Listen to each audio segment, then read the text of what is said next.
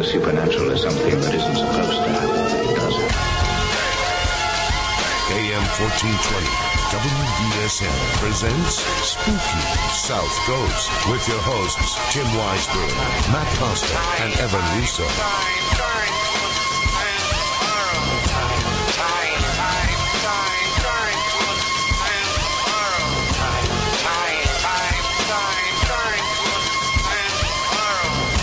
And good evening. Welcome to Spooky South Coast here on WBSM. Tim Weisberg is here. Matt Costa is here with me. How you doing? And our science advisor, Matt Moniz, is joining us tonight as well. How are you tonight, Matt? All right, guys. How are you? And those of you who may have heard Matt in bits and pieces over the last couple of weeks wondering, hey, who is that guy? What's he doing hanging around in the Spooky South Coast studio? He's now officially part of the team. We've named him our science advisor. You can read his bio on our website, SpookySouthCoast.com, where you can find out all about us. You can find out all about who our guests are each week, and that's where you can download the show. And you can listen to it right online after it airs, or you can also download it to put on your MP3 player, because we want you to be able to hear Spooky South Coast 24/7, because we're just that in love with ourselves. So, Matt, it's nice to see you this week. I haven't seen you at all. You've been a little bit busy performing your civic duty. My civil duty, yes. And jury duty. Well, we don't want to get too much into that case because, it doesn't have much to do with the paranormal. At least I don't think so, right? I mean, from what you were telling me. Yeah, it's a pretty weird case, but not exactly paranormal, I wouldn't say. Of course, you told me after the case you would never talk about an ongoing court case because that would be wrong. Of course.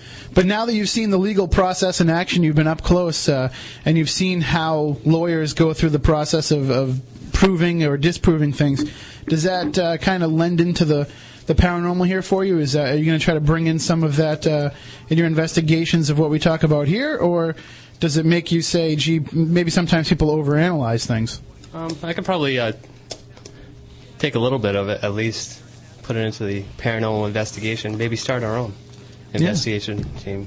Well, I mean, it's got to be coming sometime in the future. I mean, we can't sit in here in a studio all the time and talk about ghosts and aliens and UFOs without actually being out there experiencing things. I mean, we've had our own personal experiences in the past, which is what led us to decide to do this program. But, then again, I mean, anybody can sit in a studio and talk about things all the time. But, unless you're out in the field learning things, as Matt Moniz has done, I mean, he's experienced a lot of this stuff firsthand over the years. I mean, what is it that brought you into this originally? Probably I would say the first thing would be encounters I had myself when I was much younger. Seeing what would be termed as ghosts or spirits or whatever when I was younger, then seeing, unknown flying objects and things of that nature. Now, bear in mind, when I'm talking about this, it's not just myself seeing this. I'm talking, seeing it with other witnesses right there with me. So, I know it wasn't in my head if they're all seeing the same thing I am. I mean, it's common human behavior to dismiss things at first when you see them, but when you have other people agreeing with you and saying, I mean, even when you don't even have to, vocalize anything, they just turn to you and say, yeah, I saw it too. Exactly. Yeah. And that's pretty much what happened to me. Well, we want to hear about your personal stories. 508-996-0500, 508-291-0500 for Wareham and the Cape.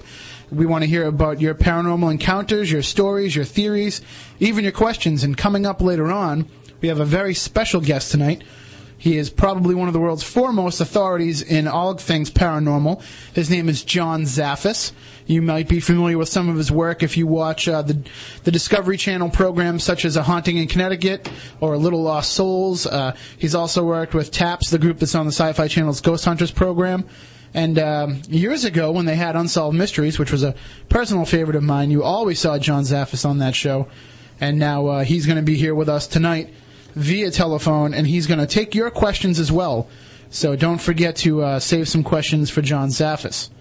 Also, we're going to touch upon the Week in Weird later on, where we give you some news stories that you might not have heard on the mainstream newscasts. And we also have some websites that we want to update you on. Now, as I said, we have our own website, SpookySouthCoast.com, which is basically all about the show. It's where you can find out who the guests are. Before each show now, we're putting up the links to what we're going to be talking about. So if you log on right now, you can actually check out some of the websites that we're going to be referencing tonight. Find out a little bit more about our guest, John Zaffis. And, SpookySouthCoast.com, it's going global. Earlier tonight, Matt and I were checking it out, and we actually had 2 hits from Japan this week and 1 hit from Israel.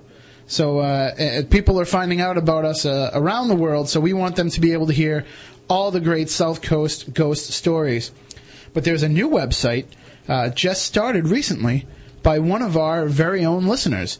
She heard our stories each week. She heard what we were talking about with our guests, and she decided to form her own website, the New England Legends website.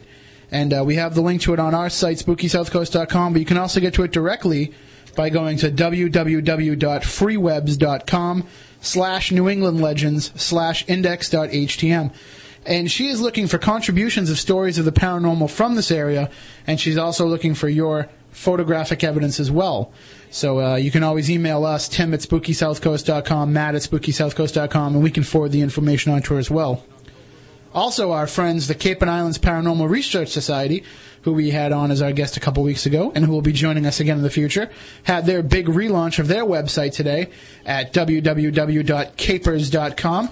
That's CAIPRS.com. And, of course, our friends, the New England Paranormal Association from right here in New Bedford. They're http://newenglandparanormal.blogspot.com. So those are just some of the websites we wanted to make you aware of as we head into the 2 hours of paranormal discussion tonight. Like I said, John Zaffis will join us. We'd like to hear from you. 508-996-0500. 508-291-0500. And we had Penny Dreadful on last week and her gang of ghouls. We're trying to help Penny Dreadful spread her evil fingers into the many cable systems around here. We're working on trying to get her in the Wareham, Marion area, and any other areas where they're not broadcasting the show. If a resident can step up and help them out, they like to spread their evil across all of Massachusetts. So we're going to take a quick break right now, and coming up on the other side, we'll have John Zaffis for you. We want to hear from you. 508-996-0500. 508-291-0500. We'll be right back here on Spooky South Coast. Don't look now, but Spooky South Coast is creeping up behind you right after this.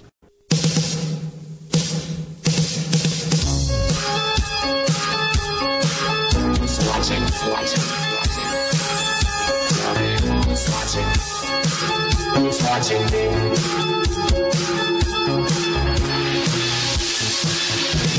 Beaming from the studios of AM 1420 WBSM into the night and beyond. Here's more of Spooky South Coast. And welcome back to Spooky South Coast. Tim Weisberg, Matt Costa, and Matt Moniz all here waiting to hear from you. And also we have a special guest on the line joining us. He is a paranormal investigator for over 30 years. He's a world-renowned psychic researcher who has investigated thousands of reports of alleged hauntings and witnessed and assisted in over 85 exorcisms to date. He began working for his aunt and uncle Ed and Lorraine Warren, and that led into his own involvement of cases of possession and exorcism, working with prominent exorcists such as Bishop Robert McKenna, Father Malachi Martin, and Reverend June. Through hands-on investigating with other investigators and clergy, he has obtained a great deal of knowledge and understanding of the paranormal and is considered one of the foremost authorities in the field today. He recently published his first book, Shadows of the Dark, with co-writer Brian McIntyre, covering his extraordinary life as documented through his case files. He's also been featured in television programs such as Unsolved Mysteries, A Haunting in Connecticut, and Little Lost Souls. John Zaffis joins us on the line. How are you tonight, John? I'm doing good. How you doing? Oh, we are spooktacular. Okay. Sounds cool. And we wanted to have you on because, like I said earlier in the show, you are one of the foremost experts on the paranormal. Oh, well, thank you. And when it comes to paranormal investigating, I mean, everybody says John Zaffis right away. But one of the things that a lot of people might not realize is that, this stuff happens all the time. Yeah, unfortunately, you can look at it from the perspective there's so much that goes on behind the scenes that people don't hear about, that isn't brought out to the forefront. a lot of investigations, personal family cases that we get involved with, you never, excuse me, fighting off a little bit of a cold, you don't usually hear about those investigations unless, you're talking to somebody in the field and they'll bring it up or something. I interact with a lot of the organizations all over the world, intermingle with a lot of different clergy all over the world also. So I continuously will hear about different investigations, get involved with different things, try to help some of the other groups out there to try to understand what to be careful of when they're getting involved with some of these things. And that is, there seems to be a huge push these days as, the reality programming on television becomes popular, shows like Ghost Hunters become popular. A lot of these people that watch these shows say, hey, I can go buy myself, an EMF detector and a thermometer and a digital recorder and go out and hunt ghosts, and it's not quite that simple, is it? No, it really isn't, because there's a lot that goes on behind the scenes with these TV shows. There's a lot of time that gets put into them, a lot of investigating. You've got to check these things out.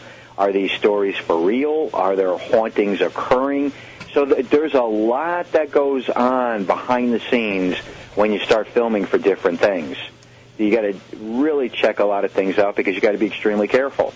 Now, with a lot of things now, too, demonology is becoming extremely, very popular. A lot of people are trying to understand it. They're trying to comprehend and understand the fact, do these things really occur and do they really happen? Do people get possessed? Well, yes, these things do occur and they do happen. And they happen a lot more frequently than most people will realize. But when you get into the meat of all of this, it's usually the oppressed state that I more intermingle with than I will an actual possession of an individual. Okay, what is the difference between the two? The oppressed state is when a person has something trying to take them over, that's trying to win them over. And the way that it goes about doing this is it weakens the individual down. It will have, a person can have hearing voices, they stop eating, they stop sleeping, they stop intermingling with family and friends, they totally withdraw. They're even having a hard time trying to function at work. Now, when I get involved at that point in time, do I actually call that oppression? No. One of the key things is, you ask these people, have you been to a psychiatrist? Have you been to your doctor? And, sometimes they go, yeah, but they can't find anything wrong with me. They have me on medication. Nothing's working. Now, right then and there, that's a point in time I'll look at it a little bit more closer and try to realize and understand what that individual is going through. Then I take it a step farther. I want to talk to family members. I want to talk to friends. I want to talk to people that are close to this individual to see if they can share some more information. Because all this information is very important when you get down to having a person delivered or exorcised. There's definitely, without that research at the beginning, if you try to just go in, if somebody really is just, mentally disturbed or has some sort of psychological issue, you can do a lot more damage by just going in blind and not researching all the stuff ahead of time. Oh, absolutely. Absolutely. And I've seen it happen, on different occasions where, someone will seek out help and, an exorcism will be performed immediately. Well, the ramifications from something like that can be very, very devastating not only to the individual, but the researchers and the clergy that get involved with a situation like that. If you're not aware of what you're going up against and prepared for that and preparing yourself, you're going to have things occur with you because it will just wait for the perfect opportunity to enter your lives and wreak havoc. Now, with a lot of the organizations today trying to understand these different parts of it and getting involved with it, I've seen it tear the organizations apart. It turns researchers against researchers. Families will turn against the researchers. And you can have total pandemonium on your hands when you aren't careful and you're not looking at the big picture and watching how you approach those types of cases. Now, for the individual, how does the possession begin? How would they first begin to realize that they might be possessed? A lot of times what occurs is somebody will do something to open up doors. You know, it could be very innocently done. People can, be playing around the Ouija board, do seances, start to cast spells, and do different things, thinking it's just a game and these things don't work. And, several days, several months can go by. Nothing will happen. And all of a sudden, they'll start to experience things. Things will start to occur within the house. Things will start getting moved around. Lights will be turned on and off. Doors will be opened. These are the telltale signs that something can and will be entering. Then over a period of time, things will escalate. These people will be continuously woken up. They will have things sitting on the bed. They will be touched by things. And then it escalates to the point where they're getting weakened and they're just totally drained of their energy. Now, here again, when a person is exorcised, if you will, it's very important afterwards that those people definitely seek out some type of therapy. Psychological oppression is terrible, and these people go through some really, really hardcore things. So I always recommend that these people seek out help from the medical field afterwards to try and understand how to pull some of their things back together in their lives. Stay in contact with some of the researchers, because these things linger around waiting for the right opportunity to enter back into their lives. Is there a lot of cases of repeat possessions? There can be. I've dealt with quite a few of them. And a lot of times it's the fact that these people don't keep themselves guarded. They don't change the way they were basically living. They would let things re-enter into their lives. And when it does re-enter, that's when it comes back tenfold. And that is a very, very difficult situation.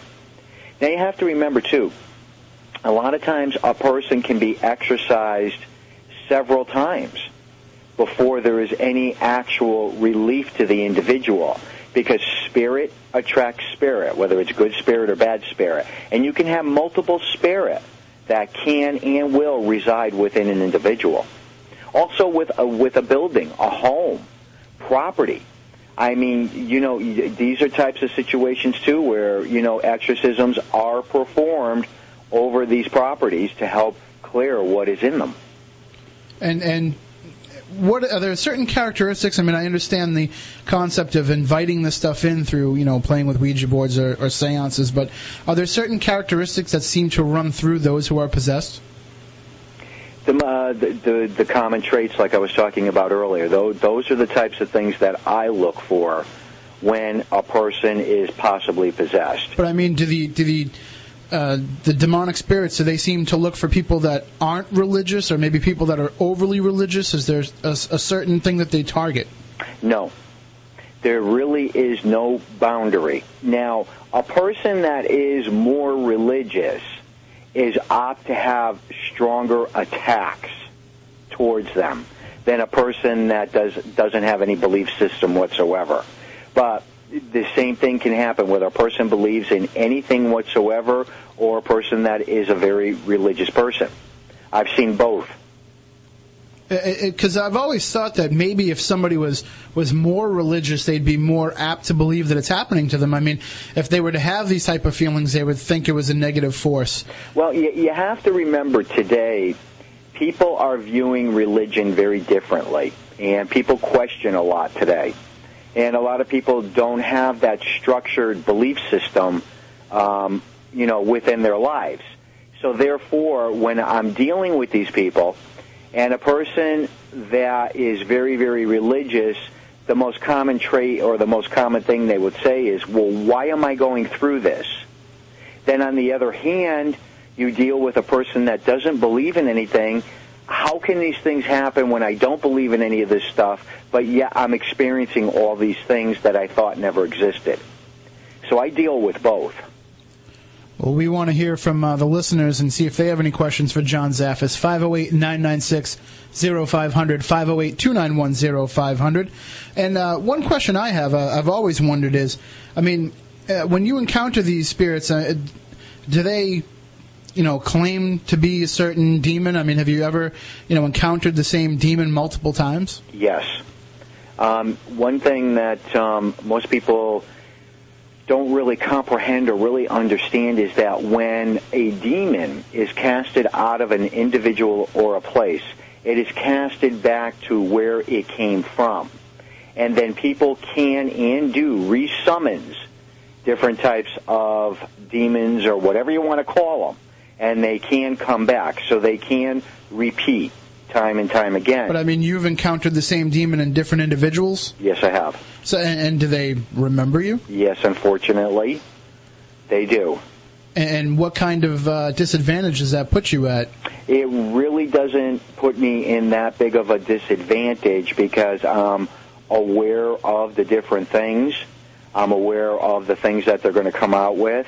When they can repeat information about other exorcisms or being involved with another individual, they can give you time frames. They can start to tell you things about yourself, tell you about different clergy you worked with, and these things do occur, and they do happen. And I'm quite well aware of it. In the beginning, did it freak me out? Yeah, because I never experienced it. But when you get involved with this and you move forward with it, you do realize that these things are going to occur and they're going to happen. I mean, how much of it is like the Hollywood version we've seen in films like The Exorcist? I've never seen anybody's head spin, never seen anybody spit up green pea soup yet. But I mean, in terms of the wealth of knowledge of these demons. This does happen, and this does occur, and these people do talk in voices that are very, very bizarre. And the voices are something, it's not like you speaking or me speaking. It can come from the individual, but it's also like you can hear it around the individual also. So it's a very piercing voice that you will hear. And those are telltale signs. And a lot of times it will talk in over voices. And it's the best way I can describe it to you. Now, you got to remember, these types of situations are very, very rare, but they do occur and they do happen. I think we have a call for you right now, John. Good evening. You're on Spooky South Coast. Can we have your name, where you're calling from? I'm calling from Nebraska. Okay, and do you have a question for John Zaffis? No, but I have some kind of experience that I've went through, and I'd like to know what it could have been. Okay, well, you couldn't talk to a better source here, so why don't you let us in on your experience? Well, it was years ago when I was laying in the bed, and my whole body was, paralyzed. And I couldn't move, I couldn't speak. I was trying to, scream to the top of my lungs, and nothing was coming out. And then shortly after that, whatever had left my body, I had, something fly across the room, like a board that I was saving for my brother, to use for the speed bag. And it just, flew across the whole parlor, and it leaned up against the coffee table. And something like that has happened to me, twice in my life, and I don't know what it was. A lot of times when these things occur, I call them isolated situations. Very, very, very common with people. What you refer to is phantomania. That's the paralyzation. You can't scream, you can't move, you can't do anything, and then poof, and all of a sudden you're able to move and react. Now, don't get me wrong. Scientifically, it has been proven that people can go into these states, and it's scientifically proven that it's a medical thing that occurs with people. But when you deal on the paranormal and some of the things that you're describing with the board moving across, that could have been an isolated situation where a spirit, for some reason or another, had tried to communicate with you, tried to enter your life. But for some reason or another, and I hear this story a lot of times, people have told me the same identical story that you have, and it'll just move on, and you'll have no other problems whatsoever. Well, it seems like every time I try to reach out to religion or something, it seems like there's always something that gets in my way. Certain people that I shouldn't associate with. Well, here again, this is the whole world of this particular type of situation, and it's a very, very hard thing to understand. It gets very, very bizarre, and a lot of times in situations where you try to move forward, you'll have obstacles that get thrown in our way. Is it coincidental? Sure, it can be. Or is there something else at play? A lot of times that's where we have to weigh the differences. Because normal things do occur in our lives. We do have people that enter our lives we wish didn't, but that does occur. and it doesn't mean necessarily that I feel all of those types of situations are paranormal. But here again, it's a very bizarre world, and that's why I always use the word paranormal. It's the unknown. We're all studying it. We're all trying to understand it, how these things intertwine with all of us. So you could have been thinking maybe it was like somebody like from my past family that couldn't communicate with me, or... I'm sorry, I couldn't hear you. Oh, she was just wondering if it was somebody from her past that was maybe trying to reach out to her. Sometimes we never know. Mm-hmm. Sometimes these situations, we never, ever get the answers to why these things occur. Sometimes we do, and we can figure it out. But I always tell people, if it's an isolated situation, try to just let it go. Try not. It was pretty scary. It was something that I would never forget for my whole life, you know. We don't. We never forget these types of experiences. But the one thing that you always have to remember, the law of attraction, the law of recognition, can and will bring spirit back in. So I always try to tell people, I know myself, it's very difficult to forget these things, but you always try to let it go. Why they happen sometimes, we're never going to have the answers, but sometimes we do. Why you had gone through that with that particular situation, I don't know. Did you have anybody that had died within that time frame or anything? No, not that I know of, no. Okay, because here again, a lot of times when someone within our immediate family is close to passing away or they just passed away, people experience what you have described. And it'll be, here again, an isolated type situation. Mm-hmm. Okay, well, thank you. You're welcome. Thank you for calling and sharing your experience with us. And now, John, a lot of times people will feel that type of, their body being taken over, but it's not necessarily always a demon or something negative. I mean, how do you tell the difference between something that is a ghost or a demon? Very difficult. What you have to be very, very careful of is, I know a lot of people that are mediums, a lot of people that do channeling, and they open themselves up for spirit to enter their lives, to enter their bodies. And you got to be very guarded because you can and you will be tricked. Now, here again, from a logical perspective, 33 years I've been doing this, and I've known people to channel and never have anything negative happen. But a lot of times people I deal with have and let something on a negative level in, and it has tricked them. You got to be very careful, and I always tell people, don't just open yourself up to let these things come in. Everybody has a fascination with it. People are very intrigued with all these different types of things. And like I said, I know people that have never had any problems with doing it, but I know people that have. It's the chance you take. The best way I've always described any of this with the paranormal, anything we do, it's like playing Russian roulette.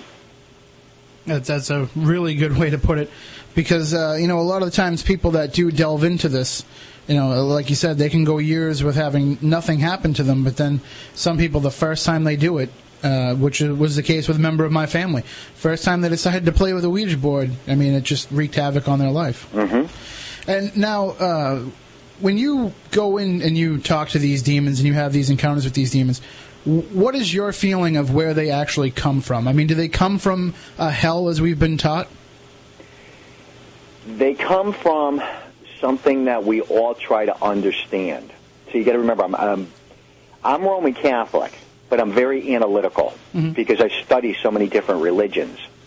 The one concept that I came up with, and it's very, very interesting, is that so many different belief systems, cultures, religions, all have something that they refer to as the negative, no matter which way they look at it. And from so many different belief systems, they believe they could cast it back into the earth, they can cast it back into hell, they can cast it back to wherever it came from.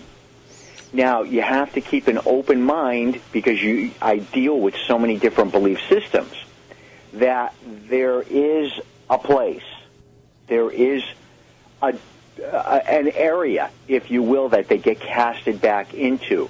For a better lack of term, I hope I'm around when people figure this all out, that there is a place that they are casted back into. For best reference, can it be hell? Sure. John, this is Matt. Hi, Matt. What you were talking about, actually having all of the religions having the same basic idea about an evil or a bad, it stems from early bringing up of man being throughout the world, starting with paganism, early shamanistic and stuff like that. That's, which, as you know, historically is the origin of all of the other religions. Absolutely. Okay, now, in history, from what they are able to discern, that these spirits were both good and bad, and these belief systems were also adopted into the modern-day monotheisms that we have. Absolutely. That's why we share a lot of these same aspects of what you're talking about, that they all have the same basic structure, correct? Mm-hmm. And with all this, newfound paganism, with all this, modern day Wiccan and the different aspects of paganism, where people are rejecting the concept of God that we've been forced almost, as part of our national makeup. As people resort to these alternative and more archaic religions, do you think that kind of opens the door for a lot more of the negative to come through? Not necessarily, no. Now, I have a tremendous amount of friends that are Wiccan. I mean, the basis of that is just to worship Mother Nature. And most of them do that. But here again, dating back as far as we possibly can, we've always had good and we always had bad, interpreted in different ways. No matter what the religious belief is, they can and they do summons and can bring forth something. Now, a lot of people today refer to it as negative energy, and that, you have positive energy. So I have to have an understanding of the philosophy when we bring all that in. And when you look at some of the different things, especially today, I mean, there's such a mismatch of so many different belief systems, cultures, religions that are pulled together, and some people can create their own belief systems within this. And that's very complexing, and it gets very confusing when you start dealing with some of these things. So it's a very, very bizarre type of situation. But like I always say now, the one thing that I have learned after all these years is you have good, you have bad, you got black, you got white.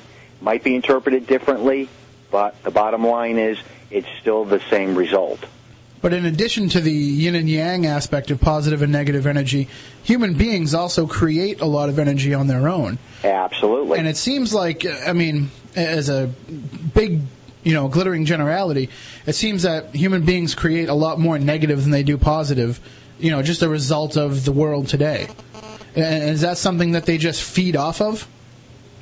When you deal with a person and they're a very negative individual, it's a complex thing, because negativity is going to draw negativity.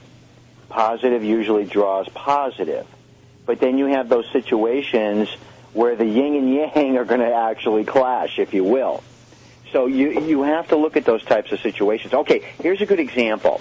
Someone will call me and think that they're necessarily cursed, because I believe in curses.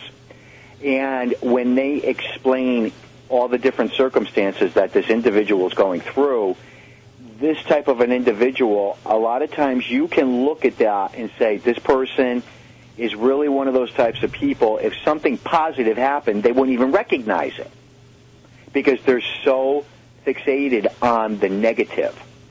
So here again, that's the type of situation I will recommend that these people do go for counseling to see if that can help them. Because people today, especially today, are more drawn in to, being more on a negative level. A lot of it has to do with society, the things that occur, the things that happen. And it's a very, very hard thing for a lot of people to let go of that. But this here again is human emotion, human energy. And depending on how those individuals choose to focus in on things can determine what is happening with them. And here again, I wouldn't consider something to that degree paranormal, no. Well, we'd like to hear from the listeners. 508-996-0500, 508-291-0500, if you have any questions or experiences you'd like to discuss with John Zaffis. Now, in addition to just the possession aspect and the exorcism aspect, I mean, you've done a lot of, I don't want to say run-of-the-mill, but, the less intense, ghost and poltergeist experience. And one of the things that you've been on the forefront of is water poltergeists. I mean, why don't you explain to people what exactly a water poltergeist is? Because it's something people might have experienced without even realizing it. Absolutely. With poltergeist, it's basically the way I interpret it and the way I go about investigating it. It usually focuses around the child that is going through puberty. And at that point in time, we know scientifically that people can tap in. We get KP. People can harness different energies to manipulate different things. It's complex, and there's so much that we don't understand with the brain. There's so much of it that isn't even utilized, that certain individuals do have the capability of doing that. That I consider to be a normal type of circumstances, if you will, with a poltergeist case. But I get involved and I take it a step farther, if the case warrants it, where that child might have information from the past, the future. That child is getting hurt, they're getting scratched, they're getting bit, they're getting thrown, and there's a tremendous amount of things occurring. It could rain in a house, you can have spontaneous fires, you can have things that are very, very intense with a poltergeist type situation. Now, most recently, I dealt with a water poltergeist case where it would literally rain in the house. Now, it's not like you walk outside and it's raining. That's not what occurs in these types of situations. We'd be at the home investigating, and you'd walk through the house and everything. The very last time that this occurred, now there's several homes on this estate, and the family never had any type of paranormal activity for 9 generations. This was the first time it ever occurred. Mm-hmm. And it started happening in the grandmother's house. And the bizarre, crazy things would occur. And then it escalated to where it would rain in the house. Now, one of the very last times that we were there, that we had all gotten up, everybody got dressed and everything, having breakfast and everything. We came out, we were all sitting in the living room. I had walked into the kitchen to go get a cup of coffee. I turned to walk down and looked into the master bedroom. The master bedroom was soaking wet. Wow. Within seconds. Wow. Within seconds. Now, yeah, this blows your mind because it defies everything you know. It defies anything from a logical perspective. Now, the water has been tested. There's no difference in it. It's regular water. It hasn't been altered. It hasn't been changed whatsoever, which is very common. It's not going to. So here we have to look at this from a perspective, how this water can dematerialize and then materialize into our lives, our realm, if you will. I mean, we know that it's very complex. We know there's things that we don't understand. But when these types of things would occur, this little child would have an enormous amount of pain throughout her body. And she would talk about the things that, have occurred. And she would be so drained. But within the context of that, it's a bizarre thing, she would see different spirits that would be around. And some of them were very dark. Some of them would appear to her in a grotesque state. Some of them would appear to her as beautiful human beings, women, men, dressed in old attire. So these are all the things that you look for when you get involved with these types of cases to try and figure out what the heck is exactly happening. Well, one of the things that I've always noticed, too, when I've read about poltergeist cases, like you said, it does revolve around an adolescent youth or even a pre-adolescent youth in some cases, but it also seems to focus toward other members of the household. For example, I read of a case where there was a young girl who, was having issues with her father, and these things would only occur when the father was in the room. I mean, is there a psychic link there that causes that to happen, or is it just, that's the person that they're directing this energy toward? I believe it's both. I believe that there's definitely a psychic link that takes place, and there's a possibility that when you're intermingling with some of these different things, can the spirit pick up on it that child is, wants to retaliate? Is it picking up on that child's thoughts and will do something to the parent and lash out at the parent? Absolutely. There's no doubt that those types of things can and do occur. But there again, we have to evaluate those situations. It's very important to be present when some of these types of things do occur. Is that child focusing that particular energy towards the individual, and are they aware of it or unaware of the circumstances that are occurring? Because a lot of times with your poltergeist cases also, too, you'll get the smell of ozone. Very, very prominent a lot of times in the cases. And it gets a very, very pungent smell. And, here again, just like when it's real hot out and it rains, that's the type of smells you'll get inside these houses with poltergeist cases. Can I ask a couple of questions about the testing of the water? Yes. I have a background in analytical chemistry, and I've done a lot of water testing myself. Mm-hmm. Did you check pH and conductivity levels of the water? Okay. Here's what I can tell you from what I've been told. 2 of the researchers had sent the water out. One of them had taken them back to his campus. They had evaluated it, and they basically had told me that they noticed no difference in that water in comparison to regular tap water. No difference? No difference. There was nothing different about that water whatsoever. So its pH remained constant with the same water that was in the house? Its conductivity remained the same that was in the same house? From what got relayed back to me, yes. Okay. Because you got to remember, they'll describe some of these things to me, sir, and I'll be like, okay, is there any difference? That's the bottom line to me. And they'll just relate back to me, no, there was no difference, John. Well, because a lot of people might not even think to check. I mean, if it happened to somebody in their home and they didn't have an investigator as part of it, they wouldn't think, that there could be that type of difference. I mean, they're just going to expect right away that it's a leaky pipe, but right. I mean, how many times have people had leaks where they say, oh, well, there's nothing leaking? Where's it coming from? Well, like I said, with my background in chemistry, I know that when you have ozone present, if you have water, it's naturally going to absorb those ions. That's why I was asking if the pH and conductivity was different. This is what I find curious, because if you have one, you have to have a difference in the other. So you're saying that it isn't different, to me, is curious. Mm-hmm. There was no difference, sir, from what they had told me with the results. And it's the best I could tell you on that one. And how often do these water poltergeists appear in these cases? I mean, when you have a poltergeist activity, how often is water part of the activity? Well, in 33 years, I've only heard of 5 cases that have been documented. And this is my second water poltergeist case I ever got involved with.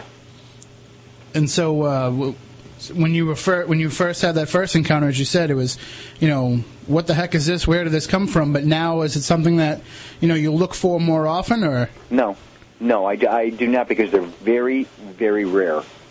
Like I said, I only know of 5 documented ones, to my knowledge. I'm sure there are more, but that's all I'm aware of. Well, I mean, when you say 5 documented, I'm wondering how many, you've checked out that have turned out to not be a poltergeist, but to just be some other cause. To be honest with you, I haven't had that happen. I have not had that happen to me so far, where I've gotten involved with something where the people have told me it has literally rained within the house. Now, I have been involved with cases where there have been puddles that have appeared, just spontaneous little puddles. That, here again, it's bizarre. I could think of about 4 or 5 different situations with that, but here again, I wouldn't classify that under the terms with me as being a water poltergeist case, no. Well, that could be, as spirits try to manifest, they draw energy is the commonly accepted theory. I mean, that could just be drawing all the moisture from the air into one concentrated spot, maybe? It could very well be.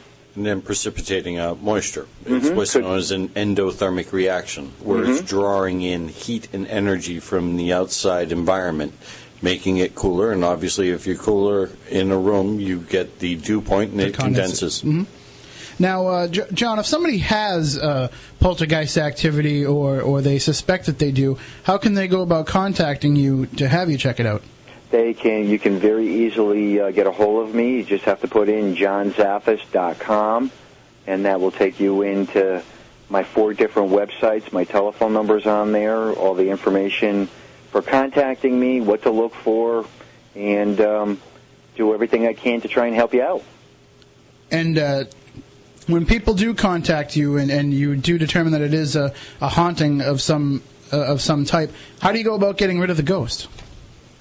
That's a whole process that you have to determine what the circumstances are, what was occurring, how long has the haunting been going on, did these people purchase a haunted house, did somebody recently die in the family, is it what I refer to as a residual haunting?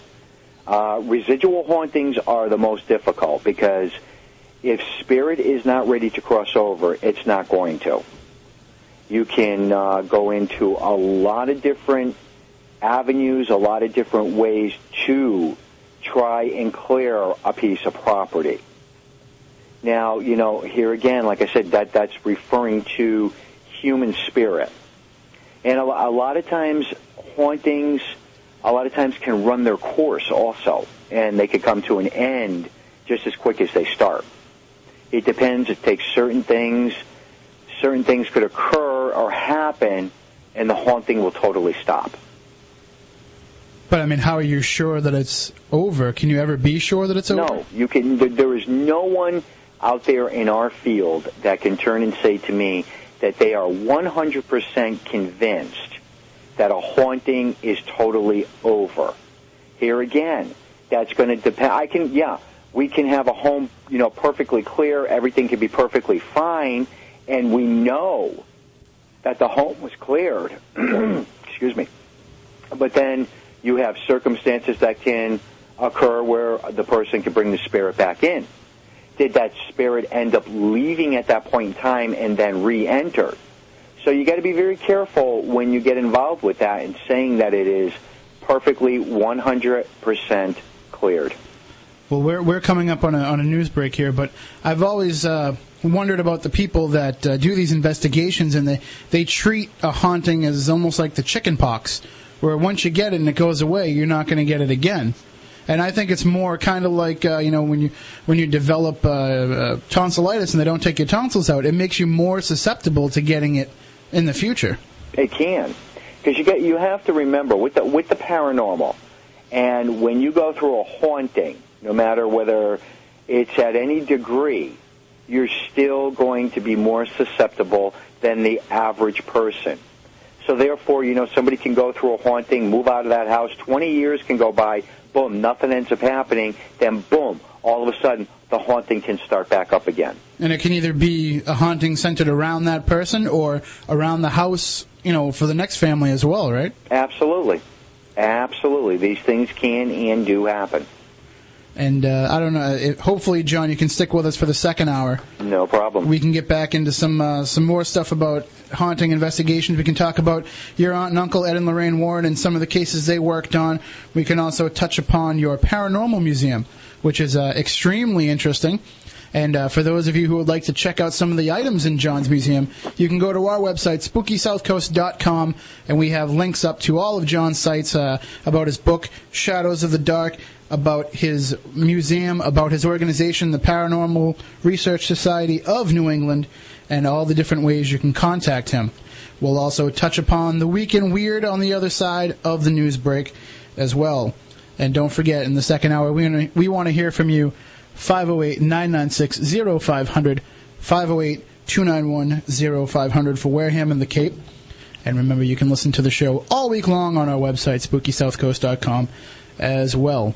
Matt, do you have any questions for John before we hit the news break? I have a couple questions about the museum, but I think we'll wait till the second hour to get into that. So you had very interesting stuff, John, and I don't know, is it located in your home? Yes, it is. I don't know how you can live in that house with some of those items. Well, we'll go through all that. I'll explain to you how. It's just I would have that room under severe lock and key. That would be the way that I would do it. So, like I said, we're coming up on the news, but we want to hear from you.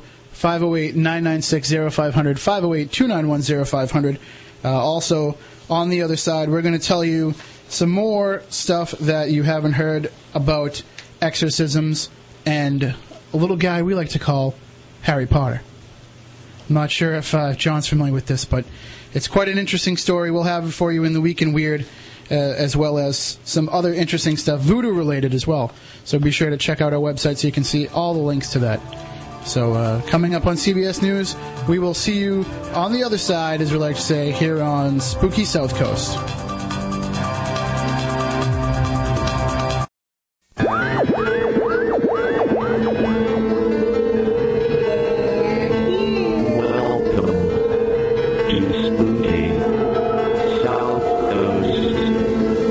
Supernatural is something that isn't supposed to happen, but it does.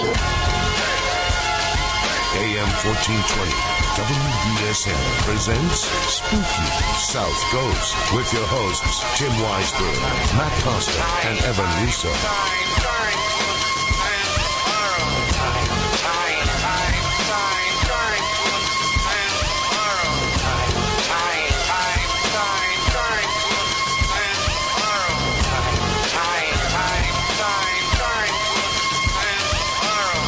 And welcome back. Hour number 2 of Spooky South Coast. We'll get back into our conversation with paranormal investigator John Zaffis in just a moment.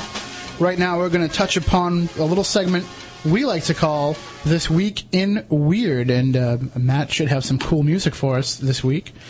We're experimenting with this, trying to produce this segment and make it sound a little bit professional here. Yeah, there we go. I know John Zaffis is familiar with this music, having been on Unsolved Mysteries before. And Robert Stack, wherever you are, we salute you. But right now, we're going to get into the Week in Weird, some stories you might not have heard on the regular news reports at 6 p.m. Motorists in North Norfolk, England have recently experienced an unusual spate of breakdowns. Spate, that must be an English word I got out of this report. Their cars suffering a variety of strange electrical and electronic problems, reports the Guardian newspaper. Cars traveling on the coast road from Mundlesey to Cromer have stalled, their electronic instrument panels blanked out, their speedometers gone crazy, and their clock stopped. Local garages have reported calls from nearly 100 motorists in the past few days with problems in a variety of cars. One woman found that the fuse board of her Nissan Almera, again that must be purely English, had been fried, causing the meltdown of her entire digital display. The Ministry of Defense, though it has not admitted liability, is currently investigating claims that the cars, all modern vehicles with electronic immobilizers and onboard computers, have been affected by microwave radiation from the RAF Trimmingham station.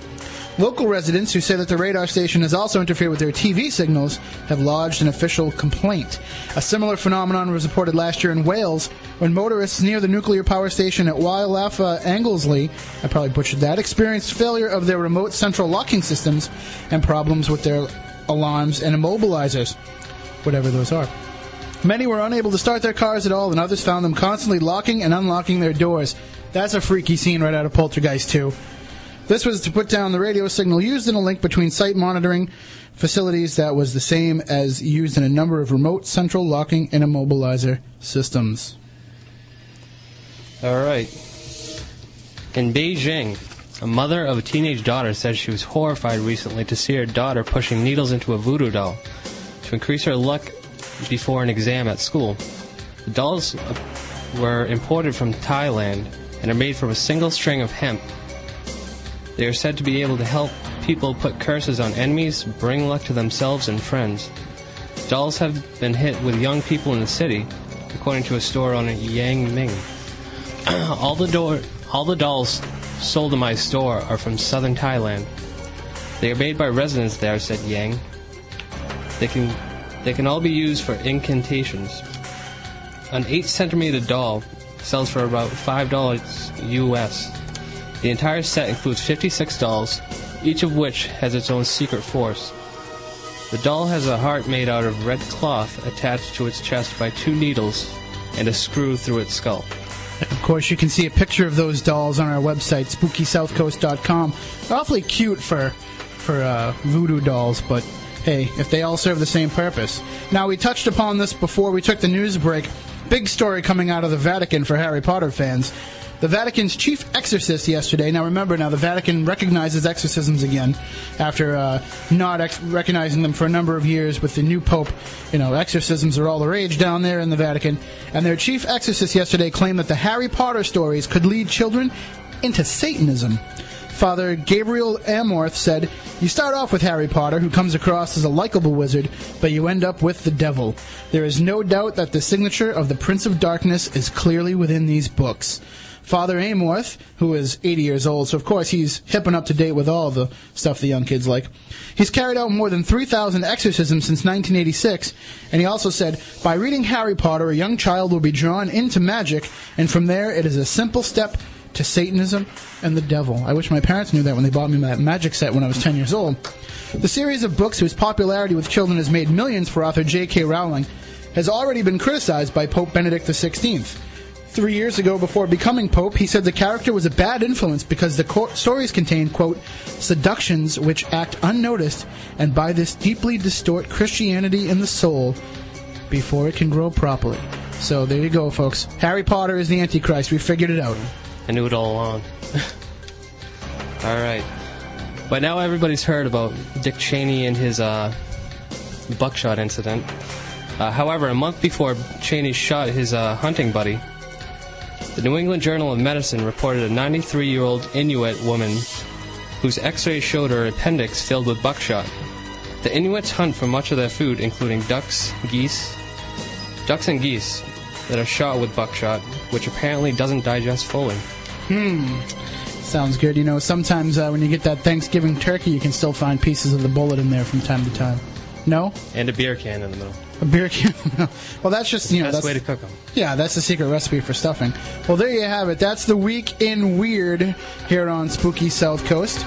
And if you hear any weird news stories that you want to have us talk about here on the Week in Weird, just shoot us an email, tim@SpookySouthCoast.com, Matt@SpookySouthCoast.com. We'll make sure we give you credit.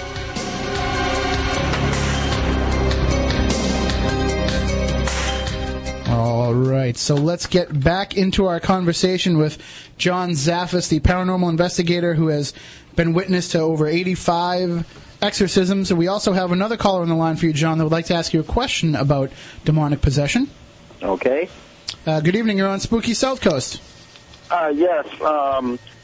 I've been diagnosed with epilepsy, but I'm not sure if I believe it. Could the doctor explained to me, some brain damage from a birth injury, but maybe, that part of my brain could, because of the supposed injury, be more susceptible to spirits or something. I've noticed since I got back towards religion, I haven't had any incidents. Could that have something to do with it? So you're telling me you were diagnosed with epilepsy, and during the course of this, you became religious again, and you really haven't had what I refer to as episodes? Yes. Well, here again, bizarre, crazy things do occur. Sometimes I've dealt with people that have been diagnosed with bipolar, schizophrenia, split personalities. And a lot of times when these people are diagnosed with different things and they're on medications, sometimes when they go a spiritual route, it has helped them. Now, don't get me wrong. I've seen people where it hasn't helped them whatsoever. But I had seen situations where it does help. So, here again, it's a bizarre, it's complex. Sometimes we don't understand why certain things could occur and why they happen.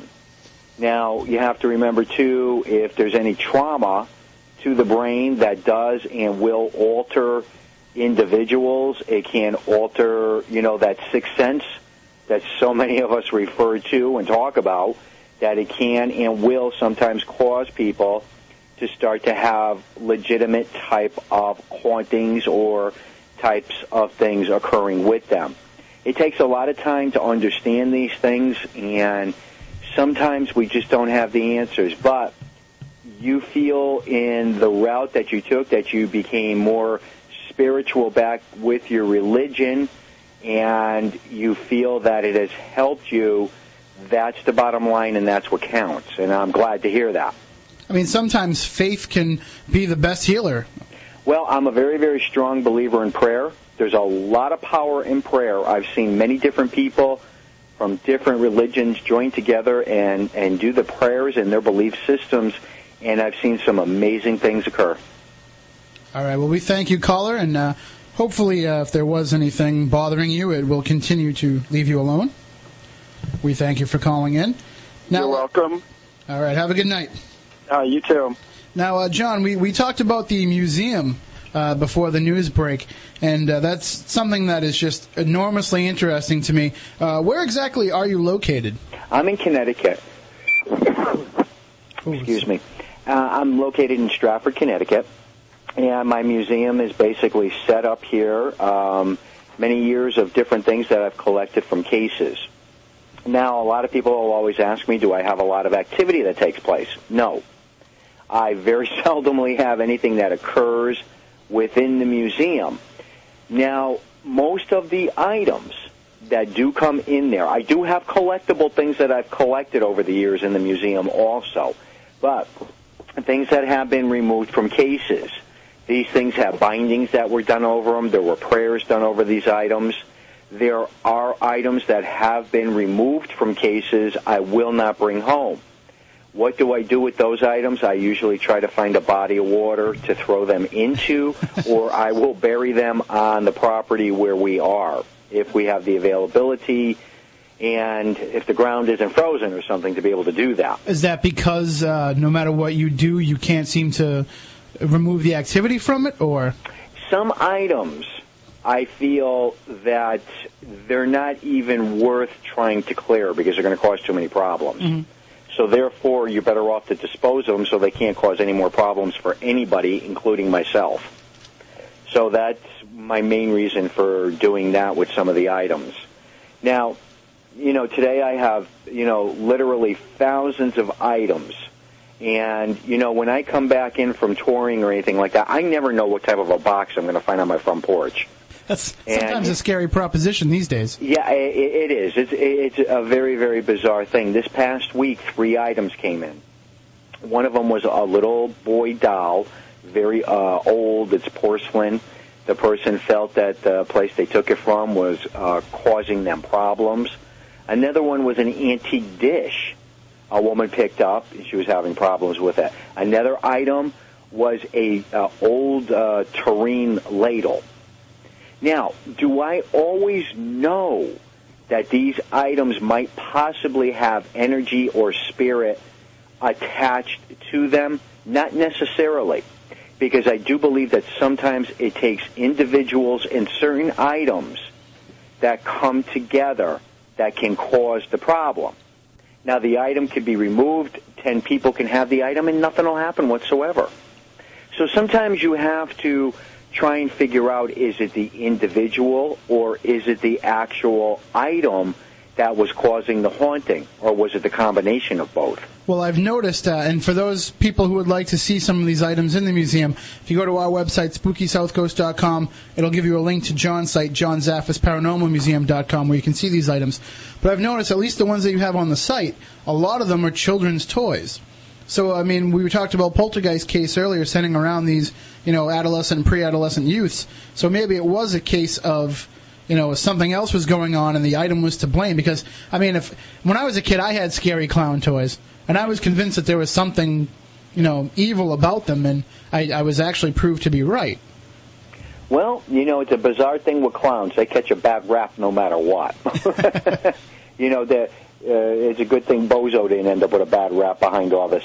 But, clowns, for some reason or another, seem to really, really trigger people. And people that pick them up or collect them, I've dealt with several people that were collectors of clowns. And they would pick up one particular clown at a rummage sale or from a store, and it wreaked havoc. Now, they've had clowns, they've collected clowns, and nothing's ever happened, but they'll pick up one, bring it in to add to their collection, and it terrifies them, it scares them so bad, they want nothing to do with clowns again. You know, and the subject of clowns kind of freaks me out a little bit too, but I'm sure there are callers that would love to call in and talk about them and scare me out of my wits. 508-996-0500, 508-291-0500 for Wareham and the Cape. Now, John, do you think maybe clowns are, you know, a good conductor of these evil forces? Because if you look back into history, a lot of these, you know, religious ceremonies and a lot of these gods were represented by people painting their bodies, painting their faces. So are clowns almost like a modern, you know, akin to that? I don't think so, but a lot of people do. Mm-hmm. Okay, I've heard this, exactly what you have been telling me, you know, described to me what their purpose was in the past. And I think over the years it evolved where that it was to more so represent, you know, a funny clown at circuses and et cetera. So here again, that's why I say sometimes it makes you wonder if they're just getting a bum rap, you know, with the whole thing. But I don't know. It's a difficult type thing to answer because here again, once you start digging into things and you start researching things, you find out the bizarre, complex things that tie in with different things, and one of them is clowns. Well, one of the things that I think gets a bum rap, because I'm a big fan, are ventriloquist dummies. But those seem to be something that, you know, whenever you find one at a yard sale or a flea market, or, you know, there's almost always a story to go along with it. And I noticed on the museum website you have one of those in your collection with a rather horrendous appearance to it. Absolutely, and the whole thing was the little boy kept saying, you know, that it kept speaking to him. The mother just thought it was an imaginary type thing, and one day she walked in the room. It was across the room. The little boy was sitting in the other side of the room, and she looked over, and the boy was talking to it, and its mouth was moving, and that was enough for the mother. But she couldn't hear it, though. She didn't hear anything, but she saw the mouth moving on it. And the boy obviously was hearing something while it was moving. Yeah, and she talked, went back and forth, and that scared her to the point where she no longer wanted it in the house and never wanted anything to do with it again. I would have burnt the sucker. Yeah, here again, too, certain things, and you got to take it with a grain of salt, is the fact that, are these items actually causing these things to occur, or they're happening? Sometimes we really, really don't know the bottom end result with the items. But these people are horrified and scared of them so bad that they don't even want them in their house. They don't want anything to do with them whatsoever. So here again, the scare factor got put into play, and they're 100% convinced that item might have caused it. Therefore, they're not going to want anything to do with that item whatsoever. And sometimes it's better safe than sorry, too. Exactly. It can be a situation like that. And that's where, a lot of times I'll agree to remove the items because regardless, and when I say that to certain people, you don't always know that it has to do with that item. They don't care. They just want it out. They want it removed.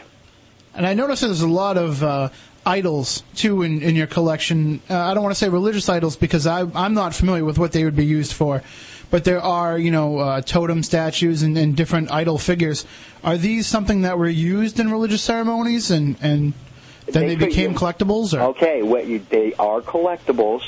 But what you have to remember is in a lot of different countries and different belief systems, when idols, if you will, or the totems are carved, they're carved out to represent something. Mm-hmm. That is their belief system, and they believe very strongly in that. It's like with a lot of your African art. Here again, a lot of it is carved to represent different deities into which they believe. So therefore, that is their customs. That is their belief systems. It's when people intermingle with these items that aren't aware of what they represent or what they were actually made to represent. can and will wreak havoc in their lives. I mean, a perfect example is gargoyles. So many people, collect these gargoyles because they think there's something to be feared, but they actually, the purpose of them was to scare out spirits and to keep evil spirits away. Well, that's very, very true, and I'm a huge collector of gargoyles.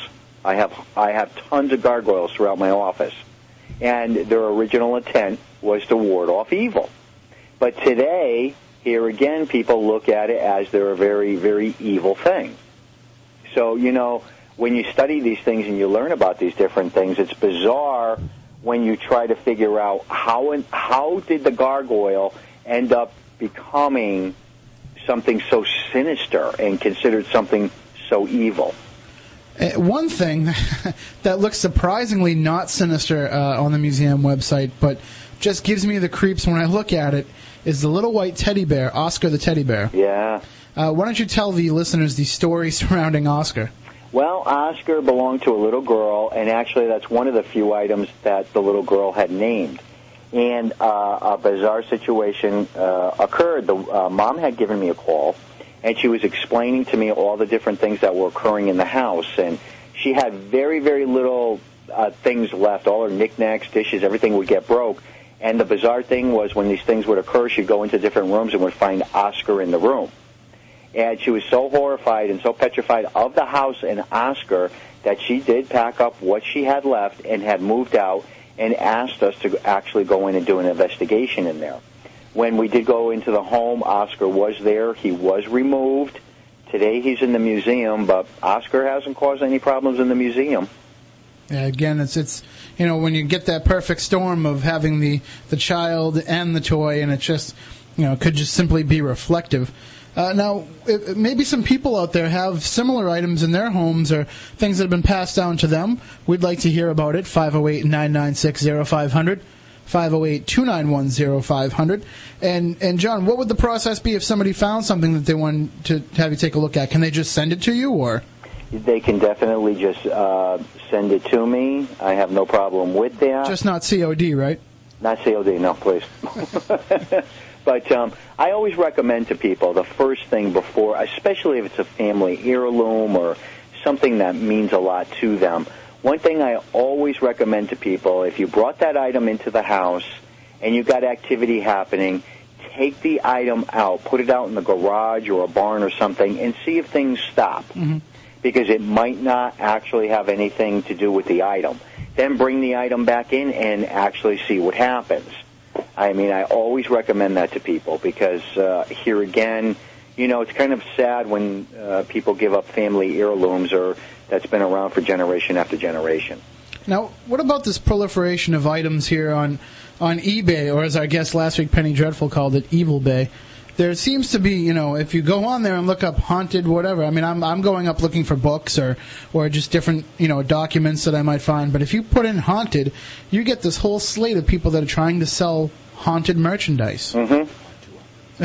And is that, I mean, that's another route people could go with this stuff, but do you think that that's kind of inviting more trouble to be passing these items along to other homes? Or absolutely. Whether most of them are haunted or not, it's a very bizarre, complex thing to figure out if they are, or somebody's, trying to make some money off of them. I mean, those are things that we just don't know. And we're not going to know unless somebody picks the items up, they bring them in, and all of a sudden they start to have a tremendous amount of activity.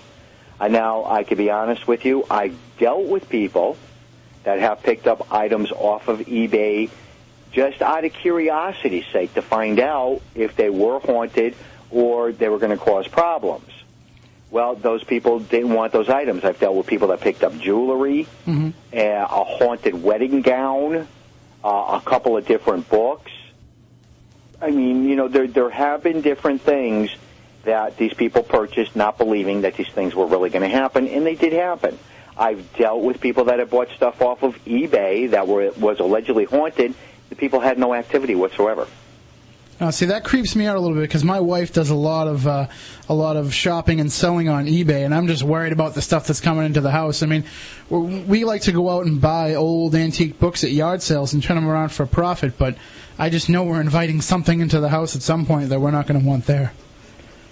Now, John, we touched also on your aunt and uncle, Ed and Lorraine Warren. We're going to take a quick 1-minute break here, but on the other side, I'd like to talk to you about your aunt and uncle and how they helped you get into the investigations. Okay. All right, so stay tuned. We'll be right back here on Spooky South Coast. Don't look now, but Spooky South Coast is creeping up behind you right after this.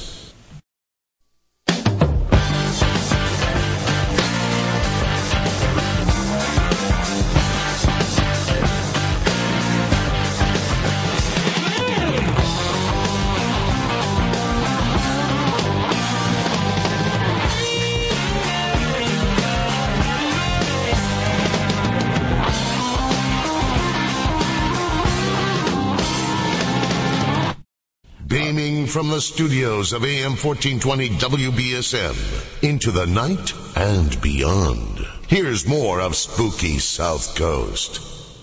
And we're back. Tim Weisberg, Matt Costa, and Matt Moniz here on Spooky South Coast, and we're speaking to John Zaffis, one of the world's foremost paranormal investigators, and he got his start by working under his aunt and uncle, the famous Ed and Lorraine Warren. John, how exactly did you get involved working with them? I mean, was it just, my aunt and uncle, this is what they do, and I just tagged along with them one day, or?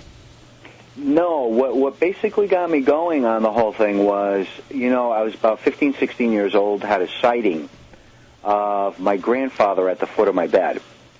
And at that point in time, it intrigued me. It was transparent, and it just shook its head back and forth. Well, I was a little shook up trying to figure out what the heck this was about. Went downstairs, was telling my mom about it.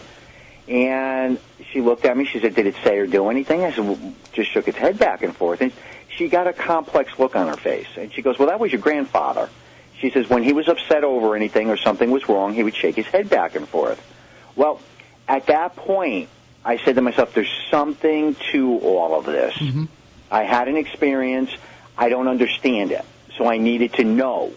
And then that's when I started really getting involved with going out, checking out haunted locations, tying in with people, and really wanting to know about it. Then when I was a little bit older, I, started going out with my aunt and uncle doing investigations and checking out the different things and being involved with it. And, it was a whole world that was very complexing and very, very bizarre, because I wasn't exposed to so many of the different things. Then I wanted to know, do people get possessed? I never seen it, never experienced it, and that's when I decided I wanted to learn and start to understand the different things that people go through. And that was another whole realm of trying to understand were these things for real. And you had some great teachers in that area as well. Absolutely. I mean, the opportunities that were there, the understanding, the exposure to different people, it was something you can't get from a book, you can't get from a TV show. When you intermingle with those people, you're involved with those people, it's a whole knowledge base in so many different things that I've been able to learn and understand over the years that, it's brought me to where I am today. I'm trying to understand a lot of these different things. Now, the Warrens are probably most famous to lay people for their work with the Lutz family. Mm-hmm. And unfortunately, as the years have gone by, the Lutzes have kind of come under fire a little bit as glorifying their experiences, Hollywoodizing their experiences. And I've always believed that was more Jay Anson when he wrote the book, more so than the Lutz family. Well, yeah, Amityville is one of the most controversial cases you could ever talk about. And, every time you turn around, there's a new book, a new movie, and there's always bizarre things that entail that whole case. Not only have the Lutzes been under fire for that, so have the Warrens. I was going to say, I don't know if you've seen the updated version of the Amityville Horror. I'm sure you have. Oh, yeah, I've seen it, yeah. And they kind of portrayed the Warrens in an unflattering light as kind of some charlatans there. Well, here again, with the Amityville case and a lot of different cases, the root of the case, that's what I look for when I am interested in certain things. Okay, what did Kathy and George actually experience? Did they go through a haunting in the home? Do I honestly have to say, yes, I think there was something to it? Do I think the books and the movies got totally carried away with everything? Absolutely. I mean, that's the bottom line. You see that with most of your movies or, a lot of things when people start intermingling in those things. But I still can remember way back when, before the books, before the movies, hearing conversations on audio tape. Because my uncle was very, very big on taping things, and he would sit for hours listening to them. And I still remember it, going down, he was playing the tapes. I was listening to the tapes. He'd shut them off, ask questions, and turn them back on. And we'd go back and forth. And it was before I even knew who the heck Kathy and George Lutz were. Well, that was the Nixon era, too, so taping things was in vogue back then, too. Mm-hmm. Absolutely. And here again, there's been a lot of people that have intertwined in that case, got involved with that case. I a few years back, I met George Lutz for the very first time, lectured with him at a couple of different conventions and things, and sat down and just talked to him in regards to some of the things him and the entire family went through. And I really didn't notice too big of a change from what I heard 30 years earlier from George. But here again, it's an extremely, extremely controversial case. Anything that goes public, where there are books written, where there are movies done, they're going to turn into controversy. It's just something that goes with the field. I always believed it right up until Amityville 3, when they started making everything in 3D. That's when I refused to believe it. No, just kidding. It just seems, though, that when the Lutzes moved in, the knock is that they found out about the DeFeo murders, and they said, gee, here's our chance to maybe glorify this a little bit for our personal gain. But I don't think you would put your family through what they went through for the sake of a hoax. Well, here's a very bizarre, complexing thing. With that, okay, fine. You're going to go ahead, you're going to buy a house, you're going to hear about all these murders that took place in a house. Okay, you might think you're going to profit on it, you're going to make a movie, you're going to make a book. But how would they have even known anybody was going to pick it up? How would they have known it was going to reach the extent that it did? Exactly. It was that case is what actually ignited a lot of people's interest in the subject matter. Absolutely. Now, number two, another thing that's very complexing, if you think about it, when they fled that house, they left all their personal effects behind. Pictures, momentum, family things. George left a tremendous amount of family heirlooms from his father behind. And all those things ended up getting auctioned off. I mean, is that something that people are going to turn around and do? I don't think so. And for those people that might not have followed the real story, where the original book and movie end, they left behind all their possessions, but they brought along with them whatever was in the house. Yes, they did have problems afterwards, which here again is very, very common with a lot of things that do occur with hauntings. A person can move out of a house, and something can, and a lot of times it will follow them, and they will have problems afterwards. That's not an unusual thing for most of your most known cases that are out there today. A lot of people do have residual afterwards. And, it's easy to point to when people have problems in a family, in a relationship, financial struggles. They'll say that, hey, these people need money, and all of a sudden there's a story that their house is haunted, and there's news crews, and there's books being written and movies being made. But almost like that strife at home is a big cause of the negativity that allows these negative spirits to enter. It can be. It can very well be. But, the one thing I think that's key and important with most people that go public, or if they do a book on their haunting, or, they choose to do a movie on it, a lot of times people think these people are walking away multimillionaires. Well, I haven't seen it yet. I mean, these people will make a few dollars off of it, but we're not talking millions and millions of dollars. Mm-hmm. That's the other thing that's very complexing and very, very difficult for me to understand as far as being a paranormal investigator. When they choose to do this, a lot of people want to do it because they want to share their story. They want to intermingle with other people that have gone through these things, and they're basically saying, hey, I'm not nuts, but I chose to go public. They need validation. They need common experience. Yeah. I mean, as a paranormal investigator, you're not making anything off it. You know what I mean? It's a field that you find a lot of people are joining together in like a brotherhood to try to get some answers. And, here again, it's the bottom line. I've been in this work for many, many years. I never made money. I'd go out do my investigations. It would cost me money. Gas, tolls. Same here. Traveling. I mean, it cost us a tremendous, tremendous amount of money. Today, I still will never charge a family. I will not do that. But do I make money off of my lecturing? Yes. Am I making money off of my book? Yeah. Well, I mean, you are also trying to, support a life, too. You need to pay bills just like everybody else. Mm-hmm. And unfortunately, as Hollywood has sensationalized a lot of these stories, you'll find people that will call up and say, I mean, I know of a family that had something happen back in the 80s, and the first thing they did is they called Unsolved Mysteries and said, how much of a check will I get if I have you come and film here? Mm-hmm. And, it's kind of diluted the pool here of, trying to get to the bottom of some of this stuff, and it's increased the level of hoaxes. I think it has, but in defense of some of the shows that I've gotten involved with, I don't mean to cut you off, but I'm not saying that the television show is paid for it. I'm just saying these people were looking for the money. In some instances, I got to say yes. But I will tell you this, with some of the shows I've gotten involved with, they scrutinize those families. They want to talk to the clergy. They want to talk to the researchers. They want to talk to a lot of different people that have been involved with it. You won't necessarily see them on the shows, but there is a lot that these shoots or the shows, whatever you want to call it, do check into behind the scenes. Because you're going to have that, especially today, more so than ever. I deal with more people now that, the first thing they'll say to me, we want to do a movie, we want to do a book. Mm-hmm.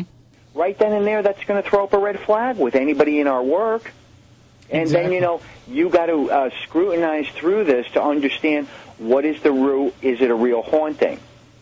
So, that's a very, very difficult thing. Very difficult. I mean, look at all the supposedly haunted bed and breakfasts or restaurants or all these places that, try to make a buck off their supposed story, their supposed haunting. Okay, now, I refer to these as notorious hauntings.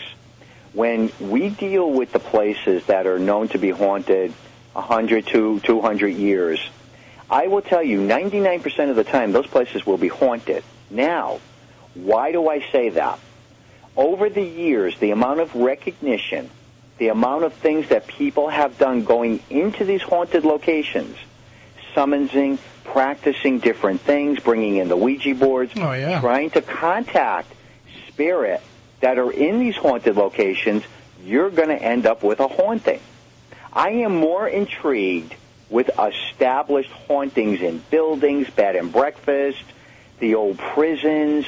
These places, 99% of the time, they are going to be haunted due to the things that have been done in them, the law of attraction, the law of recognition. Thus, it's going to be haunted. The more I think about it, the more I think we're pretty much screwed here on Spooky South Coast. The more we talk about this stuff, and the more we're just inviting something to happen here as well. Well, here again, like I always say, all of us take that chance when we get involved with these things. You talk about the paranormal, you get involved with it. You do have to prepare yourself. Sooner or later, you're going to have some type of a paranormal experience. Mm-hmm. Doesn't mean I don't agree that everybody's going to end up having a negative one. Absolutely not. But people will have experiences. Spirit will intermingle one way or another. When you go out doing investigations, you go to haunted locations, you talk about this, you're going to have that. Hey, John, when I first started researching this stuff about 20 years ago, my mentor said something to me that I never found more true. For every step you take towards the paranormal, it takes two towards you. When I was a young kid, and, these are things that I've just started talking about very recently because they reflect on so much of my life today. When I decided to get involved with the demonology and part of it. My uncle did everything he possibly could to keep me the heck out of it, because he did not want me involved with it, and I couldn't understand why. It just wasn't logical, and it didn't register. Well, he sat me down for hours going through so many different things, and he would just sit there and go, John, once you cross that line, and the farther you go into this stuff, the more you start studying it, he says, the more these things will retaliate against you, and the more you're going to have happen, the more people will try to seek you out for good and for evil. And he said, your life is never going to be the same. He says, it's going to alter you. It's going to alter your friendships. It's going to alter your relationships with researchers and clergy. And, I mean, he went into such an in-depth conversation. And I remember it, and it all registered. And I remember the final part of the conversation, because he always called me kid. He goes, kid, what do you think? I said, well, I'm not that worried about it. And I chuckled, and he looked at me, and he says, I am. You're my blood. You are my nephew. You will be targeted. He says, you don't understand. He says, okay, it's your choice. Did I find out over the years and some of the complexing things that we all get ourselves involved with, that what he tried to explain to me is that you can't walk away from this stuff. Once you're involved with it, and once you start delving into all these different things with the paranormal, it always will, and remember you who you are for intermingling in this, whether it's human spirit or something on a negative. That is a fact, and we all go through this. I can't tell you how many times, just like every other paranormal investigator out there, I quit. I don't want nothing to do with this. I'm tired of dealing with this. I'm tired of, you know, the everybody arguing and trying to help people. Nobody will listen to you. It gets frustrating, and it gets aggravating. And over the years that I've done that, where I've pulled back and said no more, I always get drawn back in. Always somebody will call me. They want to understand something. A family will call me. A clergy will call me. So I've always found myself where I've gotten drawn right back into it, no matter how many times I made those choices to pull away from it. So here again, yeah, that's why I chuckled a little bit when you said that. It does, and the deeper you get into it, the more you try to understand it, the deeper you're going to have different things that are going to occur in your life, your personal life, and it affects everything that intermingles with you. All right, well, we're going to take a quick 2-minute break, and then on the other side, we will wrap things up with John Zaffis. We want to hear from you in these final few minutes. 508-996-0500, 508-291-0500. Maybe you have some questions, some stories. We want to hear them here on Spooky South Coast. Back in 2. There's a touch of madness around here. Paranormal, is that what they're calling your kind these days?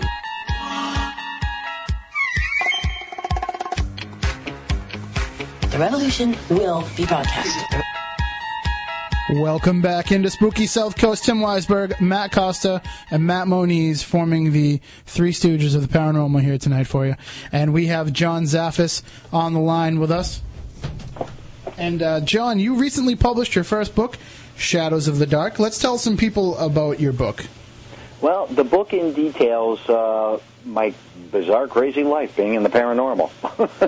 I basically tried to structure it and tried to do it so that people can understand what it's like getting involved in our world.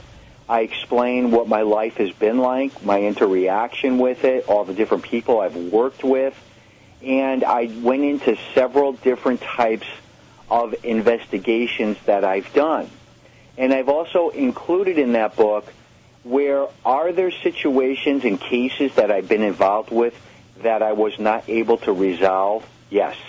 Because I think that's important to get people to understand that sometimes there are certain types of hauntings and certain situations, no matter who gets involved with them, you just can't have a conclusion to a case. So I basically tried to structure it from that perspective. Now, was it your idea to do the book, or did somebody approach you? Well, the bizarre thing was, I've always wanted to do it, and I always kept putting it off. And Brian McIntyre, personal, very, very good friend, he started working with me on investigations and doing the different things. And one day, he basically just presented me with this whole pile of things that he had done up. And it totally, totally intrigued me. And he did up a couple of different cases that we were involved with. And I sat there to like 4 a.m. in the morning reading this, and I just sat back. The following day, I called him up. I said, boy, I led one hell of a life. And I says, I just never thought about it. He goes, John, he says, you don't realize. And he says, he says, I listen to you, and you talk so matter of fact about the people you worked with, the cases you've been involved with, like it's absolutely nothing. He said, but people would like to read that. And that's where the book actually came from. So then I just said to him, okay, fine. Here's, what I'd like to do and what I'd like to see. And Brian was phenomenal at actually going through notes, going through some of my tapes, and actually picking my brain to decipher through some of the different things. And he did a phenomenal job writing the book. Phenomenal. It's kind of weird when the paranormal becomes normal in your life. Isn't it? Oh, yeah. I look at things and I view things so differently. And, I have to step back and then look, especially when, there's new people that are trying to understand the work and trying to comprehend it. And when things occur, when we're on investigations or things happen, I don't even pay attention to it. It's just things that I take for granted. Best way I can describe it.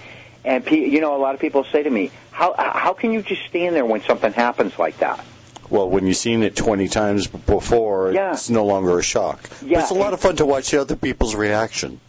The one thing that bothers me and concerns me more than anything is that I'm very, very guarded when it comes to people, especially when they want to learn this work and get involved with the work. I always tell them, please learn as much as you can before you start delving into this. Well, reminds me of what Einstein said. As long as you're headed towards the unknown, you're headed in the right direction. All right, and you can pick up John's book, Shadows of the Dark. You can go to the website, www.shadowsofthedark.com. You can also get it at Amazon.com, your local bookstore. If they don't have it, tell them to order it. And, you have to just check it out. You have to read about the incredible life of John Zaffis. John, we thank you for joining us. We thank you for giving us 2 hours on a Saturday night when I'm sure there were people that needed you to do some investigations or remove some objects. Well, thanks for having me on. It was great. We'd love to have you again sometime in the future. You got it, buddy. All right. Thank you very much. Okay, take care. You too. And remember, folks, you can download the show all week long on our website, SpookySouthCoast.com. If you missed any part of it, you can also go to iTunes and get the podcast. Put it directly on your MP3 player, your iPod, trademark, copyright, 2006 Apple computers. If we're going to keep plugging the iPod, you think they'd at least send us some for free. We're going to have to see what we can do about that. And also, if you have a paranormal story, question, theory, anything that you want to bring to our attention, you can email us all week long. Tim at SpookySouthCoast.com, Matt at SpookySouthCoast.com. It's all right up there on the website. That's where you can read about who our guest will be in the upcoming week. Links to some of the things that we've talked about. And we're working on some new aspects of it. We can just give you some paranormal links so you can check out and investigate some of the stuff on your own and start to draw your own conclusions. As John Zaffis said earlier in the show, it's good that people want to get involved in this and investigate this, but you have to go about it the right way.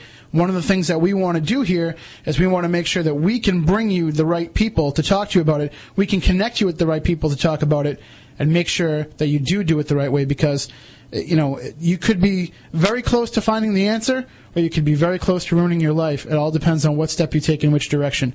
So for Matt Costa, for Matt Moniz, I'm Tim Weisberg. We thank you for joining us. We'll see you next Saturday night. Stay spooktacular, everybody.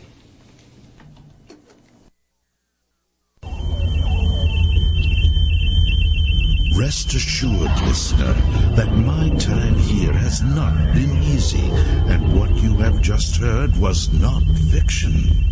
Although, in many a desperate moment, I most certainly wish it had been. It's over for now, it seems. Or at least, until yesterday begins again. Tomorrow. Look, I know the supernatural is